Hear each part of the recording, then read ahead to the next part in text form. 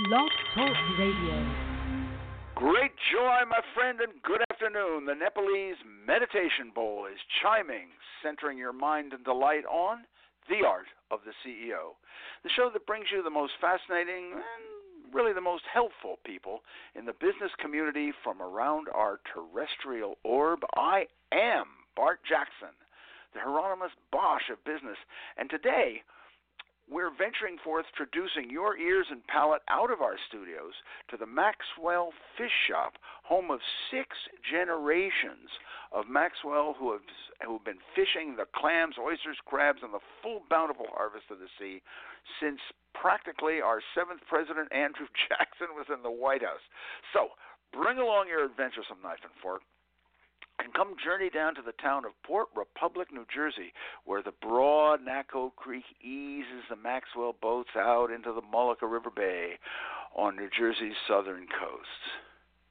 You ever want to enter a fish store where the front screen door swings wide for customers like you and the back door sprawls wide out into the ocean where the slender pier ties down the Captain Curtis Maxwell fishing boat and it pulls in all the harvest of the sea? Well, my friend, walk this way. All right, and we come into the Maxwell's Fish Store where you look out one side and it opens right onto the feeder creek of the Mullica where the boats go. But the first thing you have to do when you arrive is get the subtly get the attention of Bridgitte Maxwell and Mom Kim Maxwell. And Kim has been here for 30 years, which means she started when she was 2. And she's been a family. Kim, tell us a little bit about what you've got in this beautiful long display cases. Is it all your own fish? Well, we harvest our own clams and oysters, and that's local out here along with crabs. Mm-hmm. We have a local crabber, goes out to Great Bay, and he'll bring in the catch. Mm-hmm. We also have homemade crab cakes that I make. Now, I see you have before you this whole list of these envelopes of special things. Are these things that you make? They are. Okay. We make our own Manhattan clam chowder. All right. I love we it. do stuffed shrimp. Crab and puree. I've stuffed myself with shrimp. This is good. Right, this is very good. Mm-hmm. We have stuffed flounder, oyster stew around Christmas, and our crab cakes. Now you mentioned the crab cakes. Now what I want to know, Mom, is how hard does this young lady standing next to you, does she join in the cooking or does... She does. All right, good for you. I try to teach her all that I know, and she loves it. And she jumps right in, and she does a great job. So, I try. Ladies and gentlemen, this is where you want to come because things are homemade according to recipes that go back to the time of Andrew Jackson's presidency, and but actually the food the fish are fresher than Andrew Jackson, right? Oh yeah, we get that much more fresh. Good. Oh, thank goodness. That's good. And so I can tell from the shell mounds out here that these are all yours that you brought in from the catch, right? Not all of them. Some of them we do buy, and we use all the shells to go out. It's called shelling, and we spread the shell out over the river. So that's when the oysters spawn, they catch on to that. It's sort of like seeding. Yeah. Right. So probably about half of those out there are ours that we've come in and called off and had to get rid of. And so it's just like a continuous recycling of the stuff that we... So it's not going to work if I try to seed my driveway with these things like I Probably not. You're probably not going to get any oysters with that. Actually, but to go on, where do you seed the oysters? Well, these ones we'll throw out into the river, and that would be the Mullica River, and we go out around... About how far from where we're standing is that? You could see it from where we're standing. All right, so right out there, the boat's slow, so it might take you about 20 minutes to get out there. Yeah. And then there's a couple My other wife's parts. husband is like that. Never fast enough for her. Yeah, go ahead. But so you go out and you put the shells over, and that enhances the seed. Yeah, so that'll be when they're spawning, and you put them over, and that's how the oysters will catch onto the shells, and that's how they grow. They always grow into big bundles, like clusters. And then when you dredge them up, you have to use like a little hammer to get them all apart. Takes a while. My gosh, yeah. It's like trying to separate people at the prom. I remember that. Okay, thank you. Yep. So you have stepped out to the front end and had your first taste of the Maxwell's Feast of Wisdom, and also a little bit about how these fisher folks dredge up their harvest onto your table. And so whether you are a prison inmate turned Cambridge criminologist trying to reshape our miserably failed prison system like Walter does, or perhaps if you're a microbrewer slicing a profitable niche from the big bland beer boys like Chris does, please pull up your chair, come a little closer, and allow the art of the CEO to help your career thrive and your ventures flourish. And today, your listening ear and agile brain are making pilgrimage with us to the remote show at the Maxwell Shellfish store, just minutes away from exit 48 in the Garden State Parkway. And definitely, you have seen these sumptuous goodies from the store now. And what we want to do is to make a little bit of an idea and find out what's the sweat and the labor and the magic all involved. Ever wonder about that? Well, listen to John Maxwell along with wife Kim and daughter Bridgitte. I think now you get up in the morning with the tide. What time? What part of the tide do you go out? Do you go high tide or? Well, we actually kind of have to work around the daylight hours. Sure. So I usually, right now, I'm usually getting up right around 3:30, something like that. Now, Bridgitte has told me, as she has squealed, that you and many of your family literally sleep with the tides. You feel the tides, and is that true? You can't. It really is something like that. You can almost feel it in. If it really starts to, you have like an easterly or something like that. You can really feel it around you. You know it in your blood. Yeah, huh? you know it in your blood and in your bones. You can really feel like. My goodness. Yeah, it's just odd. I mean, I don't know. It's something we've noticed. I know. Well, I have several friends who can always tell when their wife is coming home, but that's it's the same kind of thing, I guess. It's like an easterly or some other sort of storm. Yeah. Now, so you go out on the boat. Okay, you go to, and the name of the boat is? We have two boats that we use. They're both named after my grandfathers. Which is? Captain Curtis Maxwell, that's our 42-footer, and Captain Joseph Dayton is my 30-footer. Now, so you take the boat out, and you still don't operate by the old clam rakes, do you? What do you do? Give us a schedule. What are you doing here? Because we're oystermen, we catch oysters. We use power dredges. Right now we're using the smaller of the two, the 30-footer, the Captain Joe Dayton, because it's a little quicker and stuff. We're under a harvest schedule. I see. Defined by is this by state law? Yes, by the DEP, and we have an hourly time that we're allowed to go in and out. So from June 1st until September 1st, we have to abide by that. The rest of the year, we can go as long as early as we want, and as late as we want, and that type of thing. We have to be in here by noon now. Okay. So you get on the boat. You've got the power dredges. First of all, how many folks go out with you? How big's the crew? It depends. Typically, as few as two and no more than four. So, and what do they do? Go run through the duties. We usually have a guy who's captain. The captain. That's usually myself. And then we have a guy who works on the dredge. And then we have another person or two who actually what we call through the oysters. CULL. In other words, we'll bring the oysters in, everything in shell, and oysters come aboard, and you have to pick through the oysters through them, and we call it culling. And we have to pick them out and count. Now, and you have used the previous catch. Bridgitte was telling us that you used that previous catch to seed the bed. Yeah, that's true. We have actually beds in the Mullica River and in Great Bay, and the Mullica River is where the seed oysters are caught. And because it's a freshwater environment, they'll only grow to a certain size there. Right. Yeah. And then they have to be 2 inches in New Jersey, don't they? Yeah. 3. Oh, 3 in New Jersey. Yeah. If we bring them down to the Great Bay in the mouth of Monaco, the Gravelin Point, or across the bay on the other side, which is Crab Island, and we put them out there, and they'll grow up fairly rapidly there. Well, what's rapid now? A year. Okay, so in a year you're going to get now a seed oyster is one of those that just he is wild. You have not come out with you don't buy wholesale or seed, do you? No, we do culture where we'll put down shell.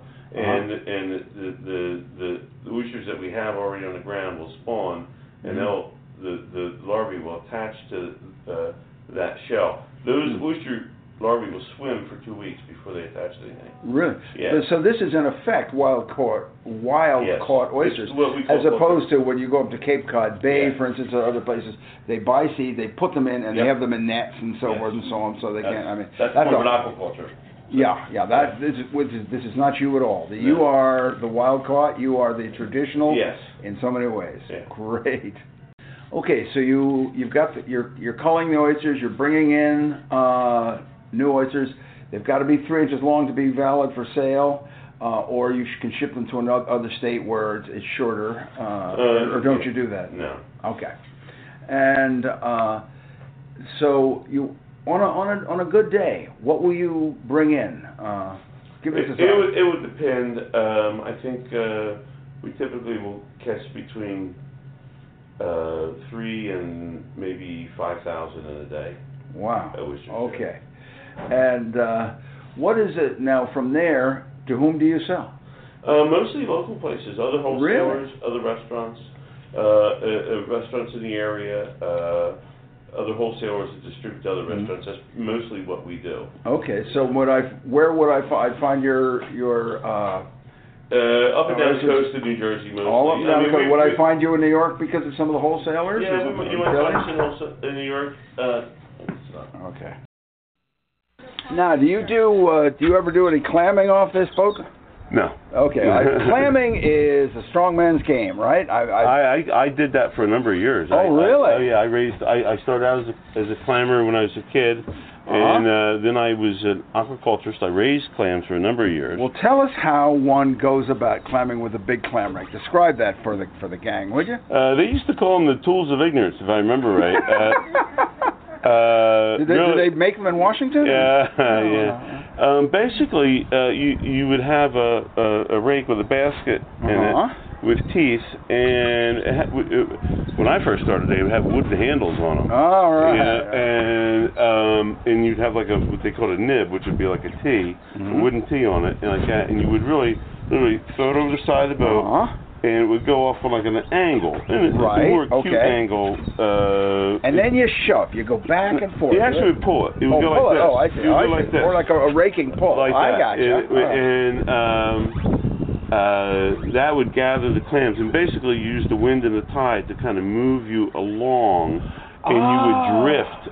I know some guys would anchor up if they got on a spot and they would work off an anchor and they would just push themselves around on it. Right. But the way we always worked traditionally out here in Great Bay was we would kind of use the wind and tide to move you across an area. It's the difference between working hard and working smart. Well, you can obviously see that shellfishing is not a game for the faint-hearted, nor for those who do not enjoy both brains along with some fine muscled arms. So now you can see how it's done. Why don't we dig in a little more knowledgeably into the business of Maxwell Shellfish, and we're going to show you how things get laid out and how they bring them in on the boat. But to help you gain a little understanding, I think it may help us to take a sorbet and to turn to some utensils to help us win a little thought and make all this knowledge slide down a little more smoothly. And first, if you are joining us, you are listening to The Art of the CEO, which every Tuesday at 2 p.m. Eastern Time streams magically through the mightily misunderstood realms of cyberspace, where you may listen and download this and all our episodes by visiting blogtalkradio.com/The The Art of the CEO. That's blogtalkradio.com/theartoftheCEO. And as a second utensil, it is time to steep your lips into a little laughter and taste a scriptural recitation from the 102 Best Business Quips book. So okay, here we go. I got the copy. No. Okay, here's one. This is number 12. A professional claims to be able to talk masterfully about some valuable skill. A tradesperson merely claims the ability to perform it. and as an afterthought, it's vital to be able to explain your service or product to a potential client in two easily understood sentences. But beyond that, your prospect will doubtlessly be much more impressed by some good, solid examples of past jobs rather than all the jargon-saturated dissertation you could ever give him. Just a thought. And if you smirked a bit over that quip, we have them literally by the booksful at bartsbooks.com. That's just go visit BARTSBOOKS.com and pick up a copy of 102 Best Business Quips or our previous 101 Best Business Quips, and you will have a whole new quiver of social ammunition that's going to make you the clever-tongued, green-eyed envy of all the chain gang at work, guaranteed. And as a third utensil, appropriately, I think we should entitle this the oyster spear, we proffer you the answer of last week's business quotation. That is, what was the name of the person who noted courage is what it takes to stand up and speak, and courage is also what it takes to sit down and listen. Those words were spoken by none other than the powerful Prime Minister who guided Great Britain through the Second World War, Mr. Winston Churchill. And later on in the show, blurting your way comes another enriching quotations. And if you are among the learned souls who knows the author of that quote, simply scribble down that sage's name as you believe him or her to be, and email that right off to info@bartsbooks.com. That's info@bartsbooks.com. And if you are correct, your knowledge will earn you a marvelous gift freshly disemboweled from the dungeons of Bart's bookstore. So, with utensils in hand, grab your fork, and let's discover how the Maxwells, once they've got the catch on the deck, let's find out what they do next. After they come out of the dredge, they come up and you count them. You literally sit there and count every cotton picking oyster that's over 3 inches? Well, yeah, you have to. Right. You know, that's how we sell them. We sell them by the hundreds. And okay. You don't sell them not by the bushel or the pound? No. We don't sell anything by the bushel anymore. They did years ago. And they kind of got away from that. And oysters are sort of down like the seafood du jour. Right, you know, that's true. Very specialty thing. If you go into a restaurant, they'll probably have like 4 or 5 or 6 different types. Right. And basically that's the kind of niche market that there is in the United States right now, and it's become it's kind of moved from being a regional market to more of a broader market. This is true, and so I was wondering, could we now, because we have tasted them, or we have a house up at the Cape, we've tasted them up there. And I was the famed Wellfleet oysters. I was wondering if we could go down and try some of yours and make a comparison. Sure. Go ahead. Let's do that. All right, and so now we move on to matters of taste. So put on your lobster bib, join the Maxwell family as we all sit down and dig into the scrumptuosities and slurp them off the plate and let your palate decide. Okay, now, John, Kim and Bridgitte and John have just laid before us a huge feast of oysters and clams and all kinds of wonderful things. But now these oysters are what? What are they? They're from Gravelin Point, and that's kind of our. It's maybe a little fresher tasting oyster. Our Crab Islands have a saltier taste. Oh, okay. You know. Now we have had. My family has been vacationing up at the Cape for about the last 75 years, and so what I'm curious in, we know the Wellfleet oysters, and now they have now from the beds that they have, from the farm beds, they have First Encounter and other things. How do you think they compare? What's your opinion? Geez, I tell you what, I think we have a really tasty oyster. I think so too. For the stuff that I've had around, it just so happens to be at the area of where it is, the influence of the fresh and salt coming together. I think it just has a unique flavor. And because of the creek, which is because of the river, because of the river, and for whatever reason, nothing that we've done. It's just a happy accident, really. Do you think there's any difference, just generally between the oysters that we have here and the farm-raised oysters? Is there any difference or not? What, taste-wise? You're talking about? I tell you, some of the I think some of the farm-raised stuff tastes a lot alike. You know, it's hard to distinguish them. Right. I think we have something that have a more wild flavor. Carol, Lorraine, what is your opinion? What do you think about these oysters? How do you think they compare with? You both had Wellfleets. What do you think? I think the taste is really superb. I think these are much better. I really do. All right. There you go, have it. Ladies and gentlemen, these came right out of the... come to Maxwell's. This is National Taxidermy Week. Come stuff yourself.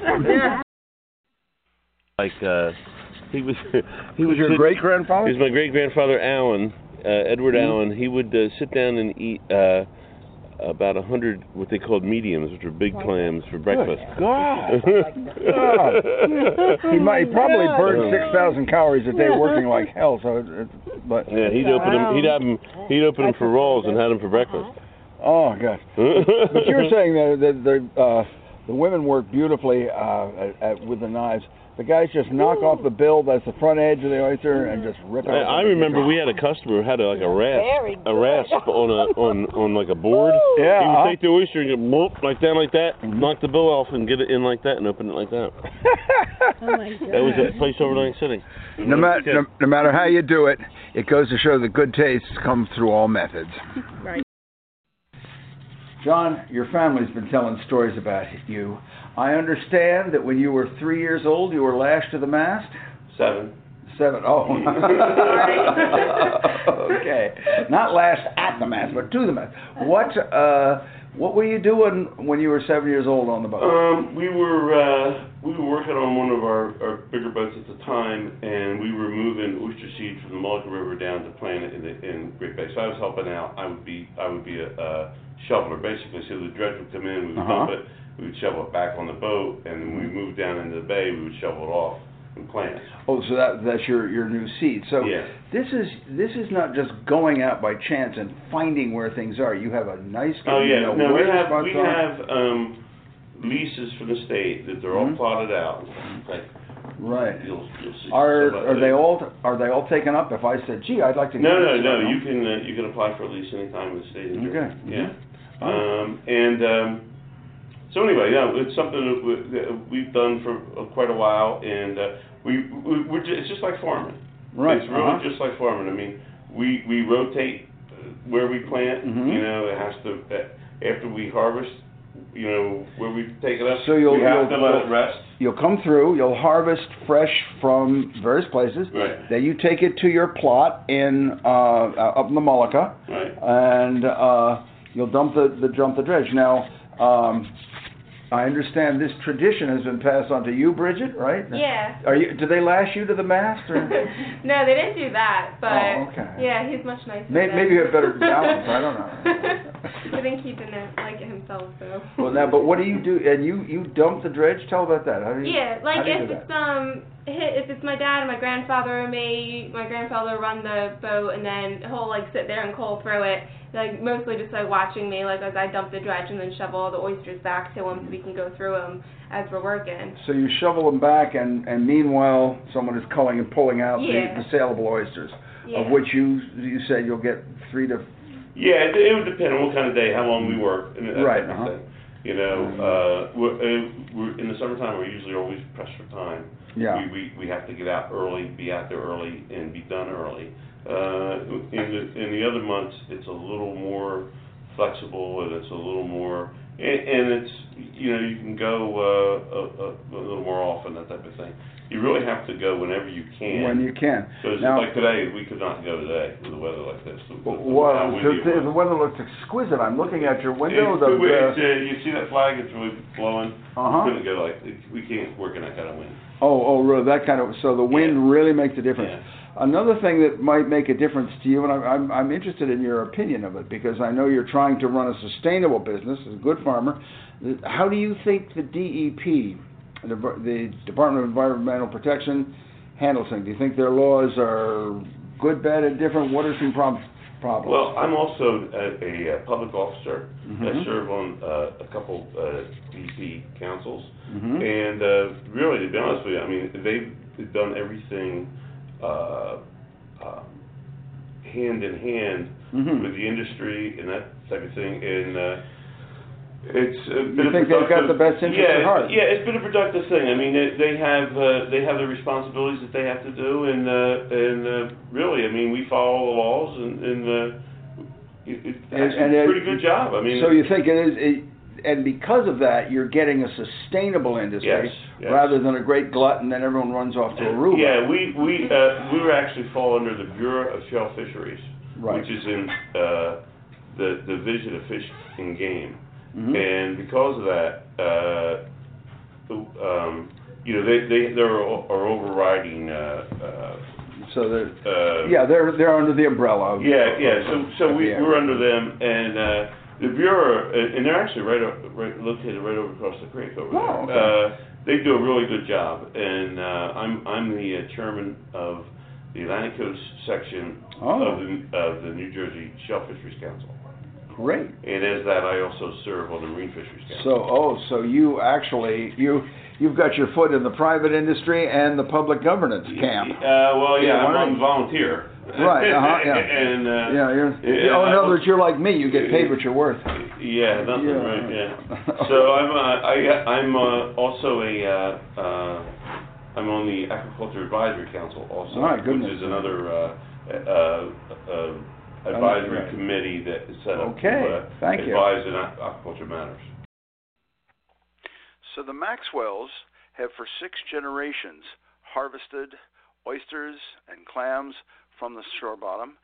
We have enjoyed them. We, the public, have enjoyed them all these years. You are enjoying them now every time you go out. So here's the question. Will you be able to in the future? Will you be able to start a business, or will you be able to eat them further on? Here's their thoughts. So John and Kim, what do you think the future is of the shellfish industry? I mean, so many people have had, so many areas have had great red tides and pollution and dwindling. The government has to control. There has to be some control to make it sustainable. What do you think? What is the future of the shellfish industry? Well, let's just say along the Jersey coast or along the whole East Coast. What would your thought? On the Jersey coast, I think it's probably brighter than it has been in quite a while. Really? Just because of the fact that I think people are starting to recognize its value. Right. They may have not have recognized before, and there's been in the last few years there's been a real movement, and you see a lot of more younger people coming into it, and so and a lot of more college educated guys getting into it and that type of thing. So. There used to be our youngest guy who might have been around 50, and now it's like there's quite a bunch of millennials in it now that are much younger. Yeah, that's great. So I think it's actually, and it's like I said, it's expanding now, and the state has been very helpful in expanding it and that type of thing. So I think it's. Would you say better. that I, as a young person coming in looking for a trade, I could I and my family could make a good living at it if we. It's a lot of work. It's a lot of work. But now I think this is probably.